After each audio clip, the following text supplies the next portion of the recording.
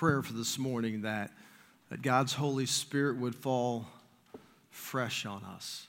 You know, as we have been engaging in this series, hosting the Spirit's presence, as we are going through the book of Acts, we noted that in Acts chapter 2, when the Holy Spirit came upon the disciples who were in that upper room, the Bible says that they were filled with the Holy Spirit. But then just a couple of chapters over, we see that Peter, as he is engaging the Sanhedrin, because they're after him to stop speaking about Jesus and his resurrection, it says that as he spoke, he was filled again with the Holy Spirit. And we saw that at the end of Acts chapter 4, that as the church was praying, the place in which they were praying was so filled with the Holy Spirit that it was shaken. And the disciples went out and they began to speak with even greater boldness than they spoke with before. So I want to take a little pit stop in the book of Acts and talk about what does it mean to live a Spirit-filled life. What does it look like to live in the fullness of the Holy Spirit? So the outline that is inside your bulletin is a little more detailed than normally what I would give you, but this is such an important topic that I felt like I wanted to give you as much detail as I could, because I want you to take this outline and I want you to think about it this week. I want you to pray over it. I want you to look up the scriptures. I want you to kind of meditate on what God might say to you concerning where you are in this process of being Spirit-filled and Spirit-led. One of the things that I note about a lot of Christians, so if you have a Bible, you can turn to Ephesians chapter 5, and then put a marker there, and I'm going to go to Romans 5 and just read one verse there, and we'll go back to primarily to Ephesians 5. One of the things I note about many Christians is that they're tired, right? You're exhausted. How many of you are exhausted, right? We get exhausted, right? As a believer, we get exhausted. And usually it goes through a very specific cycle, is that something happens, there's a spiritual encounter with God, and we're just excited, and we are pumped up, and we are fired up, and we engage, and maybe it's in a ministry, or maybe it's some other way that God is just connecting with you, and so you get that renewed expectation, and there's that energetic pursuit of what it is you're going after. And then over time, disappointment begins to encroach upon you because things aren't necessarily going the way you thought they would. It's not actually unfolding the way that you planned it for.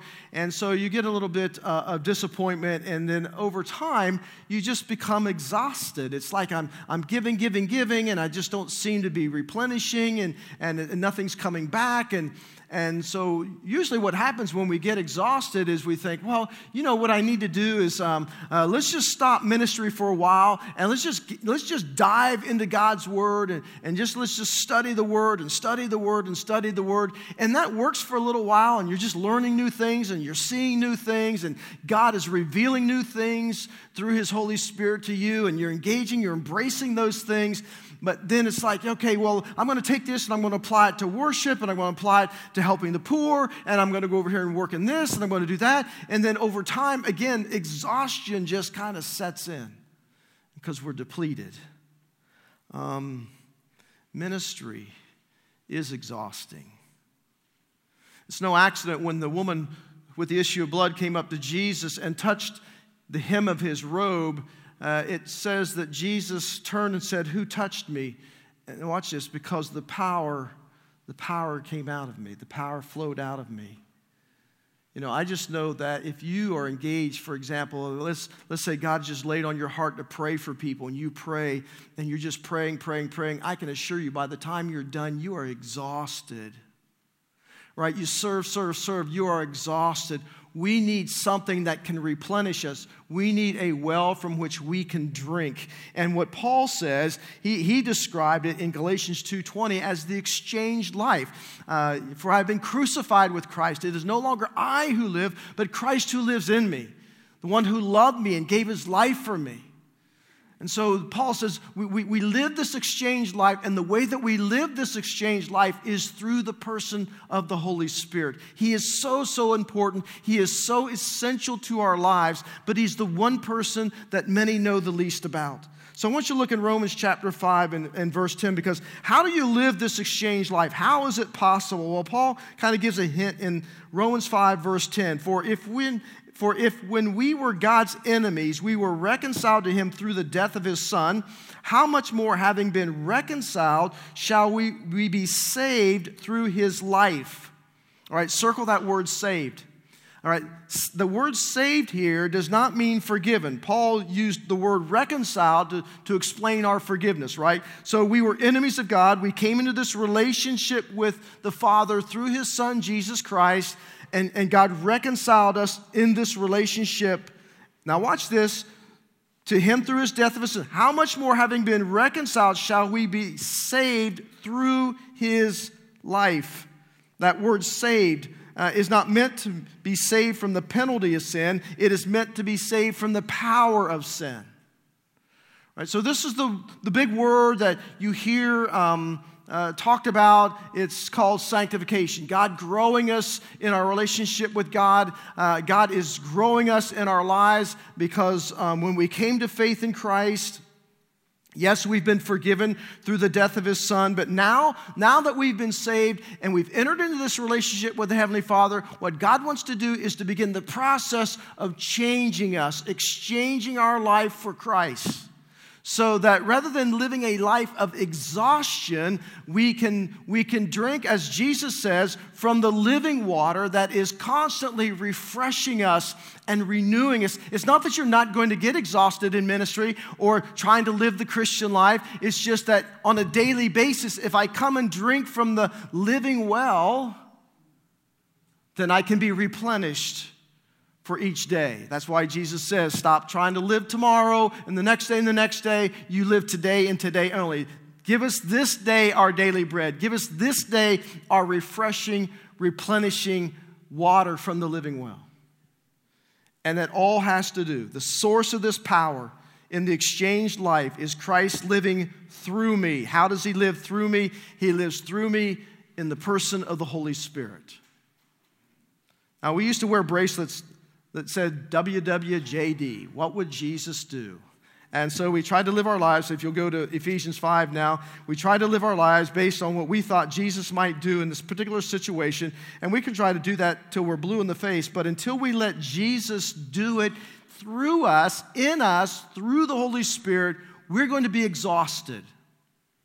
Been there, done that. That's why Jesus said to his disciples, I don't want you to go anywhere. I don't want you to do anything. I want you to go to your room and wait. And wait for the Spirit, because you can't do anything without him.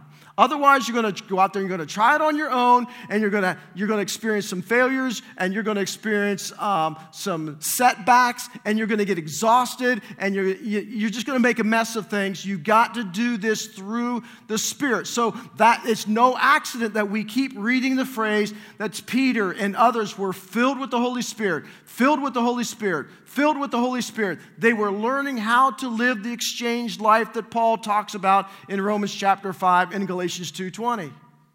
To replenish themselves so that the Spirit is doing this through them. The Christian life is really one message. Be filled with the Spirit. As a pastor, people ask me all the time how to fix their lives. Well, you don't understand, Pastor. I'm having a hard time loving my spouse. I don't know what I should do. What do you think I ought to do? Be filled with the Holy Spirit. That's not an answer. Yes, it is. You don't understand. I like my stuff more than I like the church. And so, whenever you get up there and talk about money, I don't really want you talking about money because this is, I really don't want to have to give any money. I don't really want to have to support the church. I love my stuff more. And so what do you think I ought to do in this situation? Be filled with the Holy Spirit.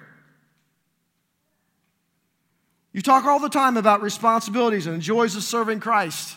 I know I ought to be serving Jesus, but I really don't want to serve Jesus right now. Maybe somewhere down the road, maybe at some other time. What do you think I should do in this situation? Be filled with the Holy Spirit. My answer is always going to be the same. Be filled with the Holy Spirit. Because as we look at Ephesians chapter 5, it is no accident that Paul comes along and says, listen, I want you to be imitators of God. I want you to walk. I want you to live the life that God's called you to live. Not like you used to live when you lived in darkness, but now that you're children of light. And then he begins to unfold that scenario, and he says, now be very wise, because the times, the days are evil, on how you use your life, how you conduct your life. And he says right in the middle of it, be filled with the Holy Spirit. And then after that, he says, when you walk in the fullness of the Spirit, it's going to affect your married life.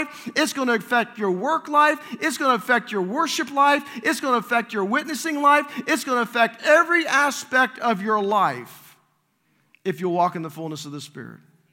Because otherwise, you're going to have problems. You're going to have difficulties. You're going to revert back to the old ways of life, the old ways of thinking, and the old flesh, that part of your mind that is rutted into the old ways of living. If you want what God wants for your life, you have to learn how to live a Spirit-filled life. Period. So what does that look like? What does that mean? Well, let's look in Ephesians 5, verse 1. Paul says, be imitators of God, therefore, as dearly loved children, and live a life in love just as Christ loved us and gave himself up for us as a fragrant offering, a sacrifice to God. Now, some of your translations may use the word walk instead of the word live, but it's one and the same. Your walk is your lifestyle. And so in the NIV translation, it uses the word live instead of walk. He says, but among you there must not be even a hint of sexual immorality or of any kind of impurity or greed, because that is improper for God's holy people. Nor should there be any obscenity, foolish talk, or coarse joking, which are out of place, but rather thanksgiving. For of this you can be sure, no immoral, impure, or greedy person, such as a man is an idolater, has any inheritance in the kingdom of Christ and of God. Let no one deceive you with empty words, for because such things God's wrath comes on those who are disobedient. Therefore, do not be partners with them. For once, watch this, for you were once darkness, but now you are light in the Lord. Live as children of light, for the fruit of light consists in all goodness and righteousness and truth, and find out what pleases the Lord. Have nothing to do with fruitless deeds of darkness, but rather expose them.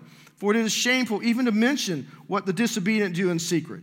But in everything exposed by the light becomes visible, for it is light that makes everything visible. That is why it is said, wake up, O sleeper, rise from the dead, and Christ will shine in you. Now watch this. Be very careful, therefore, how you live, not as unwise, but as wise, making the most of every opportunity, because the days are evil. Therefore, do not be foolish, but understand what the Lord's will is. Do not get drunk on wine, which leads to debauchery. Instead, be filled with the Spirit. Speak to one another with psalms, hymns, and spiritual songs. Sing and make music in your heart to the Lord. Always give thanks to the God and the Father for everything in the name of our Lord Jesus Christ. Now, notice what, first of all, Paul says there is a calling upon our lives to be imitators of God, to live as children of light, to walk in this Spirit-filled life, because you cannot do that on your own. All right, I don't know about you, but when I got saved, all the old bad habits I had before I got saved, guess what happened to them after I got saved? I just drug them behind me. They're like, every time I look back, there they are, right? They're still gaining control over my life. They're still, pestering me. I was still going back to the old ways of living, the old ways of thinking, the old ways of doing. There was a transformation process. Yes, God had transformed my life through the power of the Spirit indwelling me, but now He had to teach me how to live this exchange life so that I could walk empowered by the Holy Spirit living in me and through me. And so it's a process, but it's a calling upon our lives. This is not an optional thing that God's looking for us to do. So in Ephesians 1 through 3, Paul talks about the doctrine, our new identity in Christ, and we are sealed by the Holy Spirit, and we are adopted into God's family, and that God's given us this wonderful power powerful being the Holy Spirit, who is a person, by the way, not a force. He is a person who indwells us. Our bodies are the host of the holy presence of God. And he says, now I'm praying that you begin to understand how much God loves you and the power source that is inside of you that can enable you to live a life that is different than what you used to live. And so in Ephesians 4-6, he ties all of this back to the fact of Ephesians 5:18, be filled with the Holy Spirit. Don't go back into darkness. Don't go back into the old ways of living. Don't go back into those sins that you used to do in secret. But be careful how you live. Live a life worthy of the calling. Ephesians 4:1, live a life worthy of the calling that God has placed upon your life. And so here's the ministry of the Holy Spirit at conversion. It is the Holy Spirit of God who draws you into that relationship. If the Spirit of God did not bring conviction in your life about your sin, you would never feel convicted. Your conscience might bother you, but you can sear your conscience until you don't feel anything anymore. And so it is the Spirit who drew me, who confronted me with my sin issues, who convicted me of my sin and drew me to the Savior, the Lord Jesus Christ. And to the moment that I crossed that line, I'll never forget when I was standing in the church service and I was like 3 pews back and the invitation was given. And I don't even remember what the pastor said, but I know that the Spirit of God came down on me so heavily. I was gripping the back of the pew till like my knuckles were. I'm not going to go forward because I was an extreme introvert. I'm not going forward. I'm not walking down that aisle. I'm not moving. And I distinctly hear as though God was audible. Listen, if you take one step, I'll carry you the rest of the way. And that's exactly what he did. And so I gave my life to Christ, and at that moment in time, the scripture bears out that the Spirit of God indwelt me. He took up residence in me, and he baptized me into the body of Christ so that I am in Christ and he is in me. He gave me a brand new identity in Christ. And Ephesians 1 says that he sealed me with his Holy Spirit. The Holy Spirit was a guarantee, a deposit, a guarantee that I become a child of his. And he sealed me unto the day of redemption with the Holy Spirit, which meant that my salvation experience was eternal. It wasn't temporary. So I as a new believer, I walked and dwelt with the Spirit. But I had no idea what it meant to walk in the fullness of the Spirit. Because nobody ever taught me. But I do know that there were occasions in which the Spirit of God came upon me so heavily. I mean, it was, after Marla and I got married and I was off doing construction, and I'll never forget in a revival service, again, standing in church and the invitations given and the Spirit of God came upon me so heavily. Again, I'm gripping the back of the pew. I'm thinking, God, what are you doing? I mean, you call it what you want, man, but God came on me so heavy. I went down to my knees and I didn't understand what was going on. And so I just kind of I'm going to wait this thing out. And at the end of the service, I went up to our pastor and I said, you know what? This is what's happening to me. I don't understand. I think God's calling me into full-time ministry, but I'm not sure about this. I don't understand what that means or what that looks like or what that experience should be like. And so very graciously, Reverend Crawford came to our home, our apartment, and sat down and kind of walked me through that experience. There have been times in which the Spirit of God has come upon me so heavily that when I was wanting to give up an addiction, I remember we were in college and I came forward, and it was during a lay renewal weekend, and God's Spirit came down on me so heavily. And what I didn't understand was God was filling me. He was empowering me. He was calling me. He was shaping. He was forming my life. And I remember coming to the front of the church, and I know that nobody touched me. Nobody, hit me. But you call it what you want. Some people call it slaying in the Spirit, whatever. All I know is when the Spirit got me up there, I was flat on my face and could not get up. But God did a work that forever changed my life. And he's done multiple things like that since then. And so when it comes to the Holy Spirit, we want to walk in the fullness. He is operating in the fullness so that we operate in the capacity of the power of the Holy Spirit upon us. And so there's a couple of things you need to know about your calling. You need to desire to be filled with the Holy Spirit. When you were saved, you did not lose your fleshly desires, right? The Spirit wars with the flesh.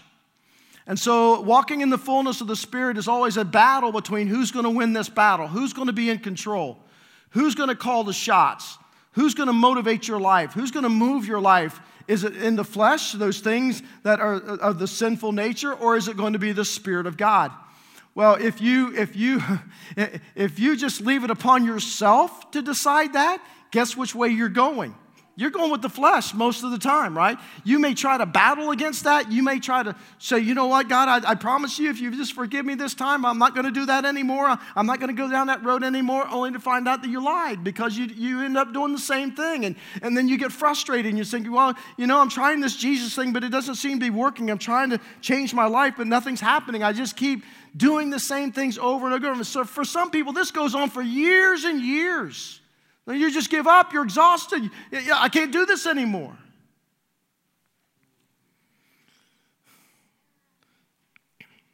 You know, your life reflects what you see with your heart. So one of the things that I learned was that if you want to walk in the fullness of the Spirit, you have to desire that. You need to make that desire above and beyond the desires of the flesh. This has to be a conscious decision that you make, that you're desiring it, and so that you depend daily upon the filling of the Spirit. When Paul said, be filled with the Holy Spirit, be filled with the Spirit, the word there is polero, which means to be filled, to be controlled, to be intoxicated, to be permeated, to be thoroughly influenced, to be doused. There are many different ways that people describe the filling of the Holy Spirit, but I think one of the best ways to understand the description of Paul is to look at other verses. Luke 4:28 says the religious leaders were listening to Jesus and they were filled with rage. All right, so it's the same word that is used here, being filled with the Spirit. Acts 13:45, certain Jews, it says, was filled with jealousy at Paul and Barnabas and their success. And so being filled means that you are overcome by a power that is greater than your own. Just to kind of get a concept of what it means to be filled is like, how many of you have ever gotten up in the middle of the night, maybe you had a child that was crying out, and you jumped up out of bed because you thought something was wrong, and man, you just dashed out, and just as you were like making your way across the bedroom, and it's dark, and you're trying to find a light, and you're trying to get to the door, and all of a sudden you catch your toe on a piece of furniture, and you stub your toe. Now, at that moment in time, you are filled with something. And it has overcome you. It has enveloped you. It has overtaken you. It is a power greater than you. And words come out of your mouth you didn't even think you could speak. Can I get a witness? Thank you. That was my wife who was saying those things. It wasn't me. Just kidding. We know what it means to be filled with joy, right? When the birth of your first child, and there was just such joy that filled you, that overcame you, it's just like it was a power that came over you. And so the word being filled means it's just all-encompassing, and it is a control. Because listen, Satan wants to control your life. The Spirit wants to control your life. And the way that you allow the Spirit to fill you and control you is that you live a life of surrender to the Spirit. You're asking Him, you're desiring, you're depending upon Him day in and day out to fill you with a power that is beyond yourself. Because there's something that God wants to do through you that day. And so there are times in which the filling of the Spirit is so overpowering and so overwhelming that as you're desiring that God might be anointing you for a ministry, God might be filling you for a specific task that He's putting out in front of you. I mean, one of the prayers of my life right now is, as I'm trying to seek out, God, what do you want to do through my life for the remainder of my ministry? I want these last years to be the best years, the most fruitful years of my ministry, however long that I have to serve. And so I'm just desiring and asking for the Holy Spirit, because all throughout church history, there are guys who D.L. Moody and John Wesley and and John Knox and Charles Finney, where Billy Graham, where the Spirit just so heavily came upon them that it forever changed the course of their lives and their ministries. That's my desire. That's my prayer. And a couple of weeks ago, I went to a couple that are good friends of Marla and I's, and I said, listen, I'm pursuing this. I'm desiring this. I want everything that God has to use me. And whatever time I have left, and I asked them to pray over me, and they prayed over me. And listen, when the Spirit comes, I mean, He can manifest Himself in many different ways. Sometimes people think it's like electricity was flowing through my body, or there was just a deep, profound sense of just a presence that came upon me. And for some, for example, they may even feel sick. And so for one particular individual who was praying over me, she had that happen. I mean, she just said, when the Spirit came upon me, anointed me for the ministry He had for me, it just felt like I just wanted to vomit. But she said after that passed, God downloaded through His Spirit in her the entire Bible. So you ask her verse, chapter, she'll give it to you. It's a supernatural act of God. And so as they were praying over me, I mean, it's like my hands began to shake, my arms began to shake. It's not that, I'm just asking God to fill me to the fullness of the Spirit, to empower me for whatever ministry God has for me. This is what we all need, right? We need it not only for ministry, we need it for day in and day out life. As we are married and as we parent and as we grandparent and as we have gospel conversations with people. And so we come and we dedicate ourselves more fully to the Holy Spirit. And so what I'm saying in essence is this: when you come to that point of surrender to the Holy Spirit's empowerment of your life, it's like no strings attached, no reserve signs, no saying, okay, Holy Spirit, you can guide me over here, you can send me here, but I'm not going to go over here and you can't send me there. No, it's no strings attached. It's no clauses, no reservation. I just submit my life fully to Him. And so that's why we sometimes pray. We pray, come Holy Spirit, come. And so, well, does that mean I'm getting more of the Spirit? No, you got all the Spirit you're going to get at salvation. Listen, He doesn't pass out the Spirit like a deck of cards. But there is the empowerment of the Spirit as you allow Him to have control over your life. And He can take the gifts that He gave you and He can super empower those gifts. They're supernatural gifts to begin with, but it may be the Spirit comes so heavily upon you and in fullness and empowerment that those gifts are taken to a whole nother level. I've seen that happen in many people's lives. And so as Peter is in Acts chapter 10 and verse 45, it says, all the circumcised believers who had come with Peter were amazed by the gift of the Holy Spirit had been poured out on the Gentiles also. And so there's a term of filling, there's a term of pouring out. There is that calling of God upon our lives to walk Spirit-filled lives, that is living the exchanged life of Christ. And so He gives us the calling, but He also gives us a command. When Paul says, be filled with the Spirit, it wasn't an option. It is not an option.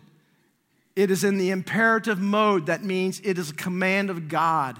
It's not like God says, hey, I think it's a good idea that you ought to live a Spirit-filled life. God is saying, listen, you want to make it? You want to make it in your marriage? You want to be a better parent? You want to be influential in your workplace? You want to be effective in your witness and spiritual conversations? You want God to use your giftedness to the extreme max? Then you must walk in the fullness of the Spirit for that to happen. Otherwise, you're trying to do it on your own, and the only outcome of that is exhaustion.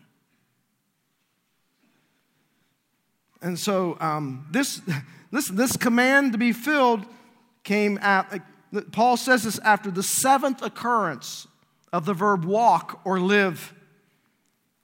You've been created into Christ unto good works so that you may walk in them. Walk in the manner worthy of your calling. Do not walk as Gentiles with darkened minds. Walk in love. Walk as children of light. And so it is an imperative. It's something that we are to do. Secondly, it is a plural. It is in the plural, which means that it is available to everyone. This is not for the haves and the have-nots. This is not for the spiritual elites. You remember what it said of Peter when he was before they saying, who are these guys? They are uneducated, ordinary people. But yet, when they were walking in the fullness of the Spirit, it caused even the religious leaders of their day to stand up and take notice that these men, they've been with Jesus. There's something unique. How can that happen?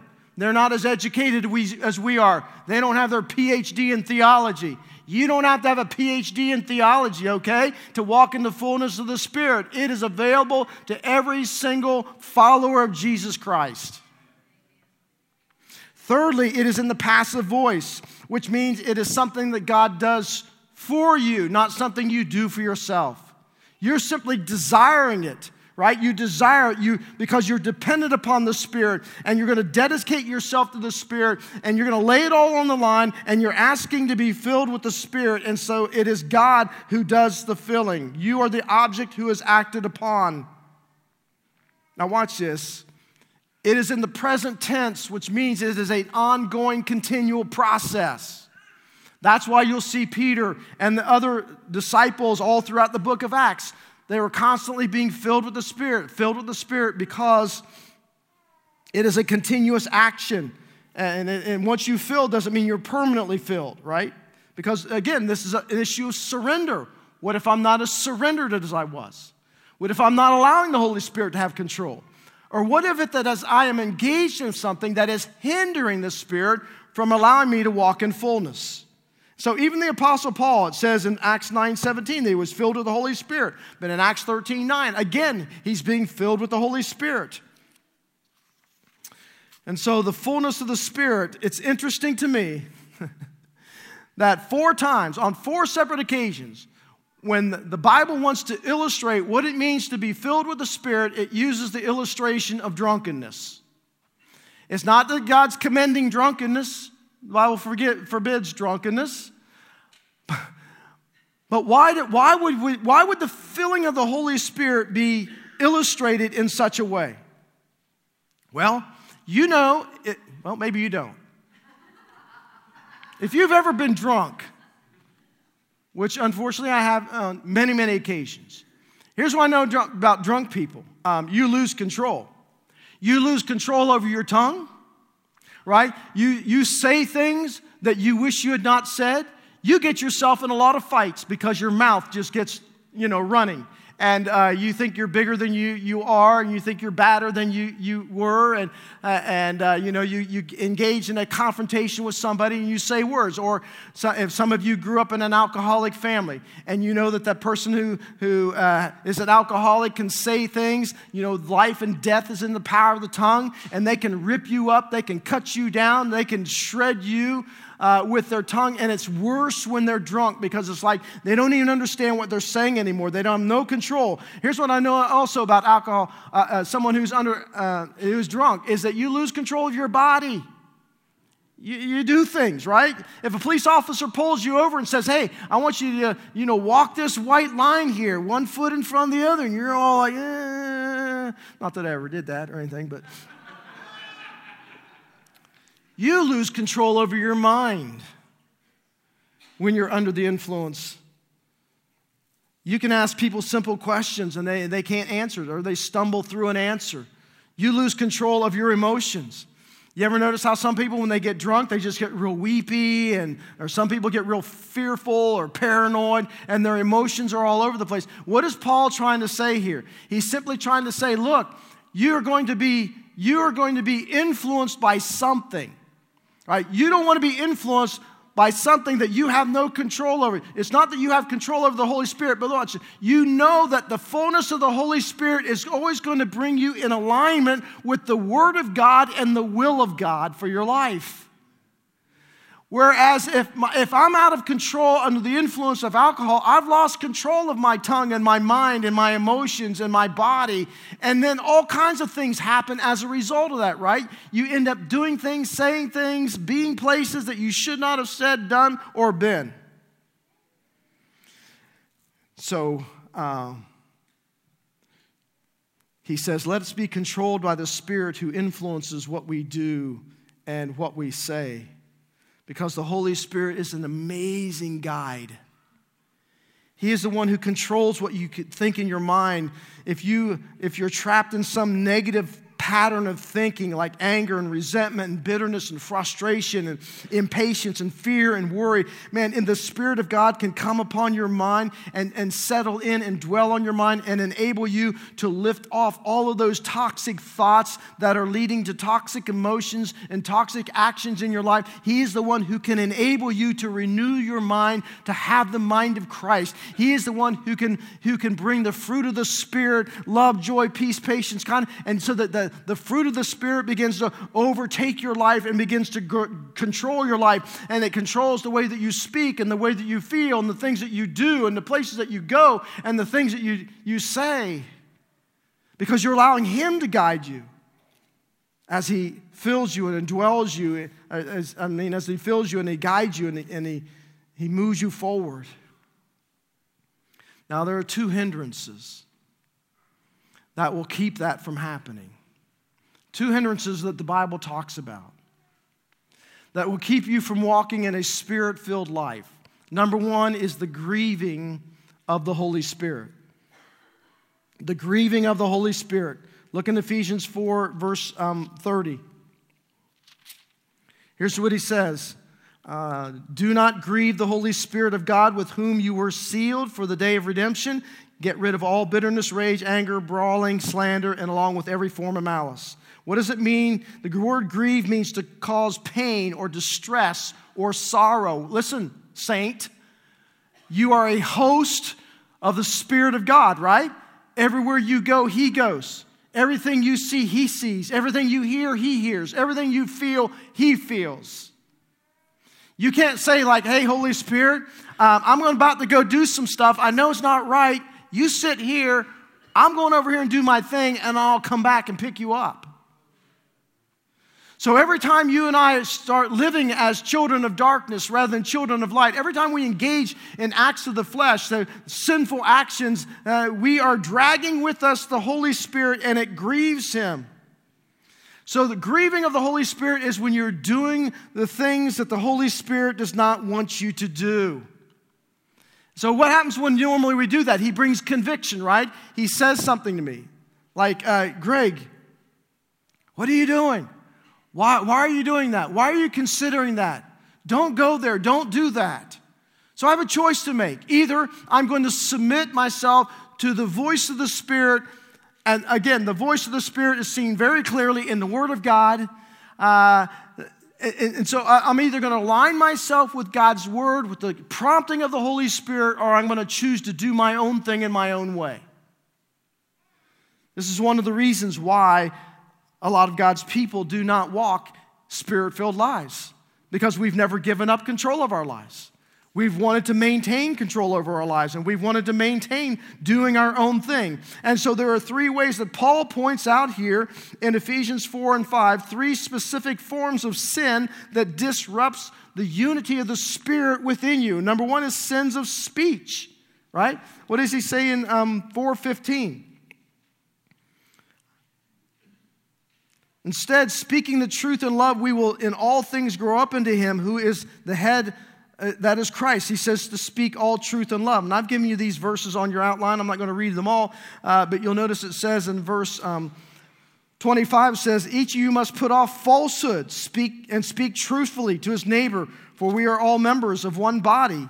Verse 29, do not let any unwholesome talk come out of your mouths, but only that which is helpful and for building others up. In verse 4 of chapter 5, he says, nor should there be any obscenity, foolish talk, coarse joking. See, all you have to do is listen to how you speak, and it will tell you whether or not you're walking in the fullness of the Spirit, in the Spirit-filled life, or are you walking in the flesh?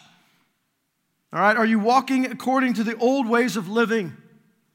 And the only way I can clean up my speech is not by self-effort. I tried that for a long time. Trust me, it does not work. Stub your toe and find out. All right, if you stub your toe, you're probably not going to be walking in the Spirit that moment in time. I'm just saying. But you get what I mean. How do you speak? What does your speech say about you? Secondly, there's sins of actions. Again, in chapter 5 and verse 11, it says, have nothing to do with fruitless deeds of darkness, but rather expose them. There's all kinds of actions. Verse 28 of chapter 4, he who has been stealing must steal no longer, but must work doing something useful with his own hands, that he may have something to share with those in need. And so he begins to lift out actions. You know, do not engage in sexual immorality. Make sure that you flee from all sexual sins. There are sins of attitudes. In verse 31, he says, get rid of all bitterness and rage and brawling and slander and all of these things. And so the point is this. If we are constantly walking in the flesh, then we are going to fulfill the deeds of the flesh. And it will come out in the way that we speak, in the attitudes that we have, in the actions that we live.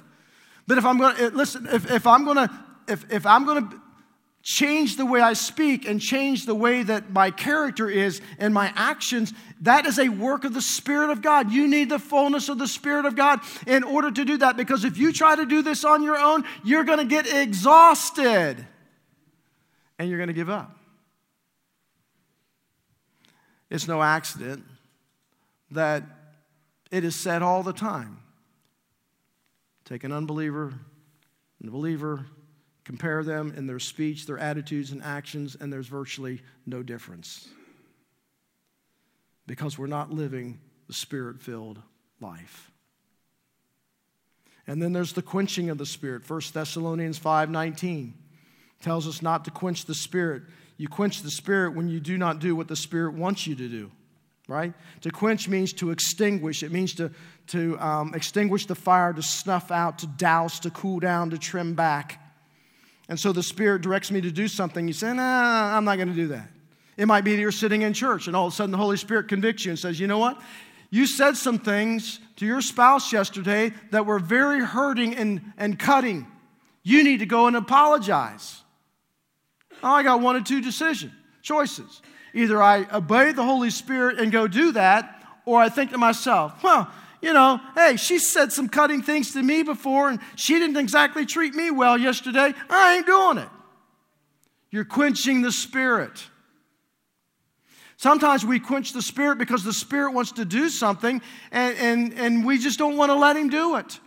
For example, somebody said, shared about someone who has cancer, and they said, this person's going to have chemo for the rest of their lives. And I'm like, wow, we got a healing prayer team. How about they come and let us pray over them? And it's just like, no, this is what the doctor said. This is what this is what we have to be with, I'm not negating doctors. I'm not negating hospitals. I'm not negating treating. But listen, if I'm a follower of Jesus Christ and the doctor looks at me and says, hey, Greg, you've got stage 4 cancer. Your days are numbered. You just, might as well make the best of your time. You better believe I'm going to come and clear off this altar and I'm going to lay my body here. And I want you all up here praying over me. But we don't even do that as a church anymore.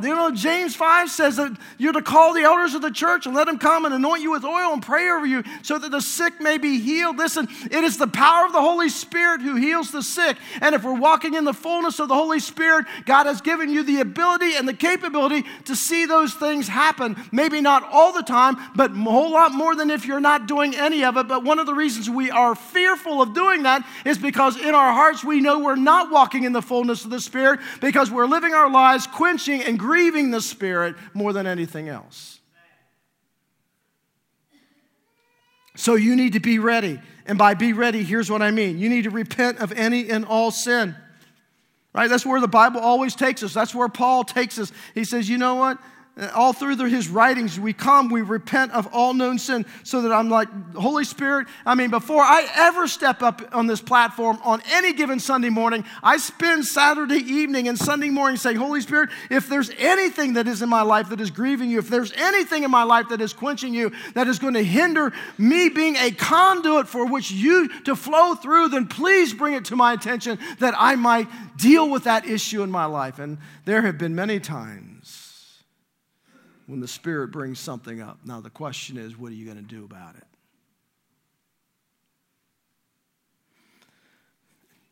Expect to receive your filling, because being filled with the Spirit is an act of faith, believing God and His Word. You ask.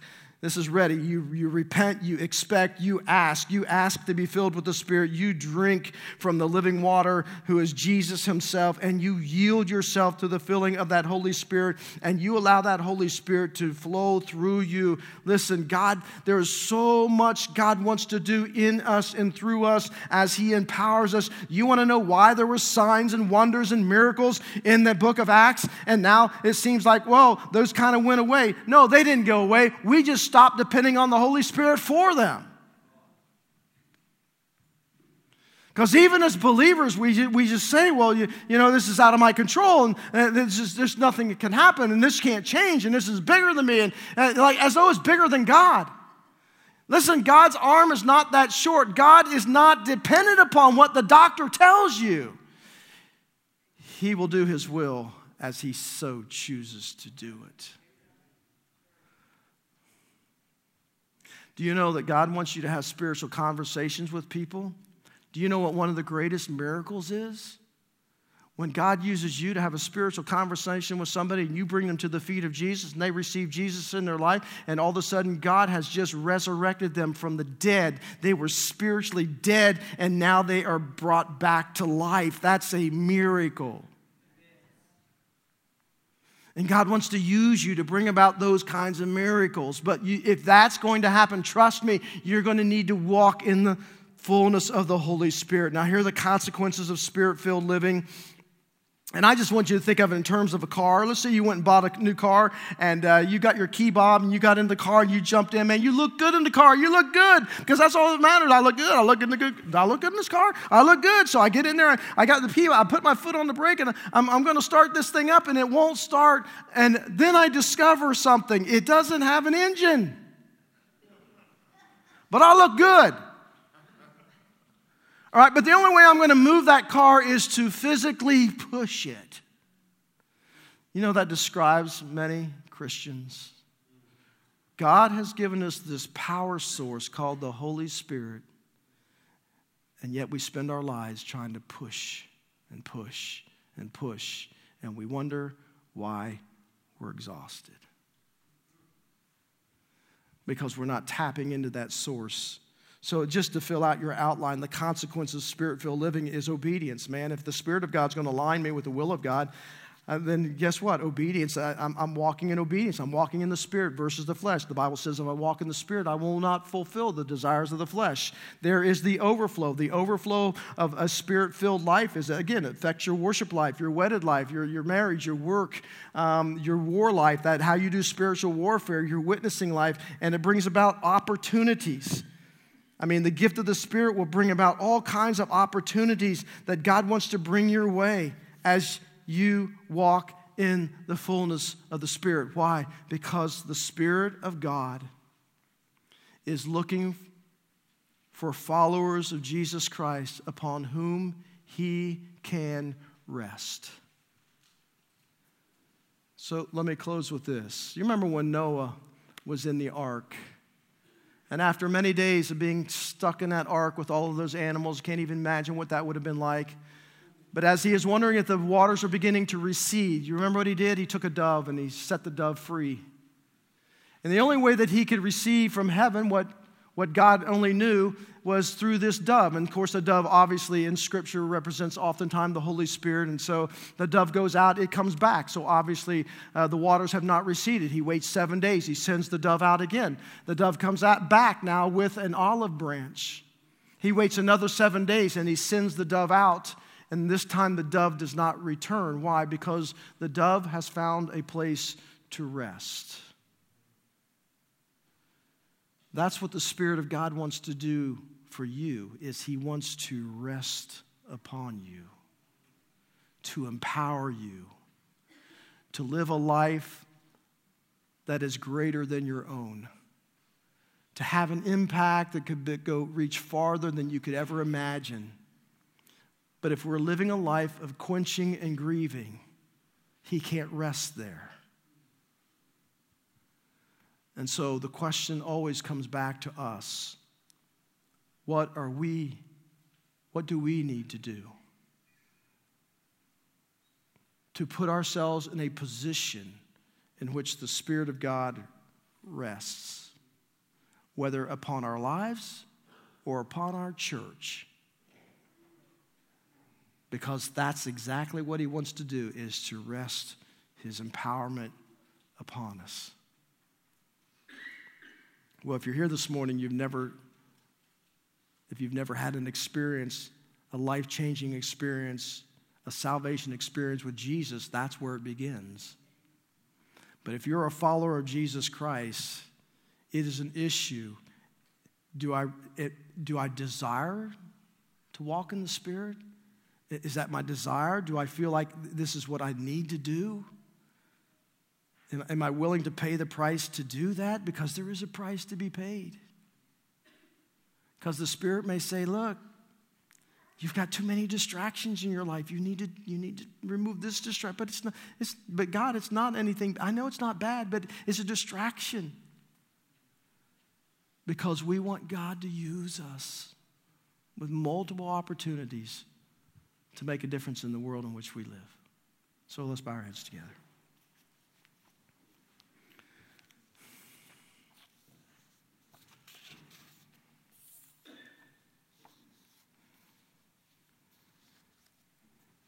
You know, when we walk in the fullness of the Spirit, the Bible says the Spirit plants within us love and joy, peace and patience and kindness and goodness and faithfulness and gentleness and self-control. It's the fruit of the Spirit. It's fruit not just for us, it's fruit for others. But then Satan comes along and he wants to implant his own little list, like lust and jealousy and envy and division and impulsiveness and hostility and hatred and selfish ambition and quarreling and lustful pleasures. He appeals to the fleshly side of us, the old unredeemed side of us that's lodged in our thought processes and in our emotions. I just want to challenge you this week to focus on the Holy Spirit and what it means to walk in the fullness of the Spirit, to be Spirit-driven and Spirit-led. Because when we come back next Sunday, if that's the desire of our hearts, that's the passion of our lives, worship will be a whole lot different. And when we sing, "Come, Holy Spirit, fill this place," that's exactly what He'll do. There's just an aura, there's just an atmosphere in which the Spirit permeates that changes everything. And so, Father, that's my heart's desire for every person here. That, God, that they would see victories where they've only been experiencing defeats. That, God, you would just renew their heart, renew their passion for the things of you. That the intimacy in the relationship they have with you, Father, would go deeper than ever before. It would be more intimate, more personal than ever before. That this wouldn't just be about ministry. It wouldn't just be about doing things, but it would just be about resting in you.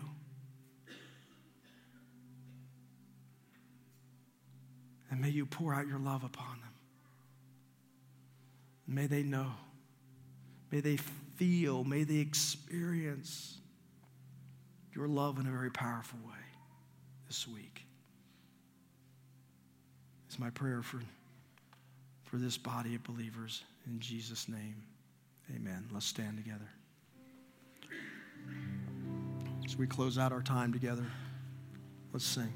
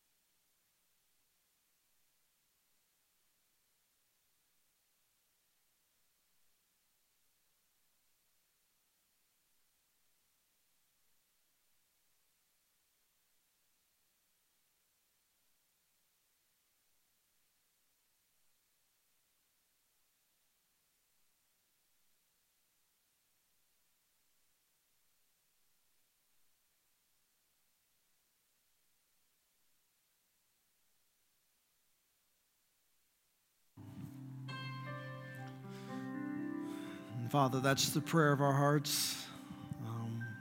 We're just laying it all on the line of absolute surrender to you. And praying that your Holy Spirit would fill us, empower us beyond our human capability. God, we just want to honor you. We want to live as children of light. We want to imitate you. We want to represent you to the world around us.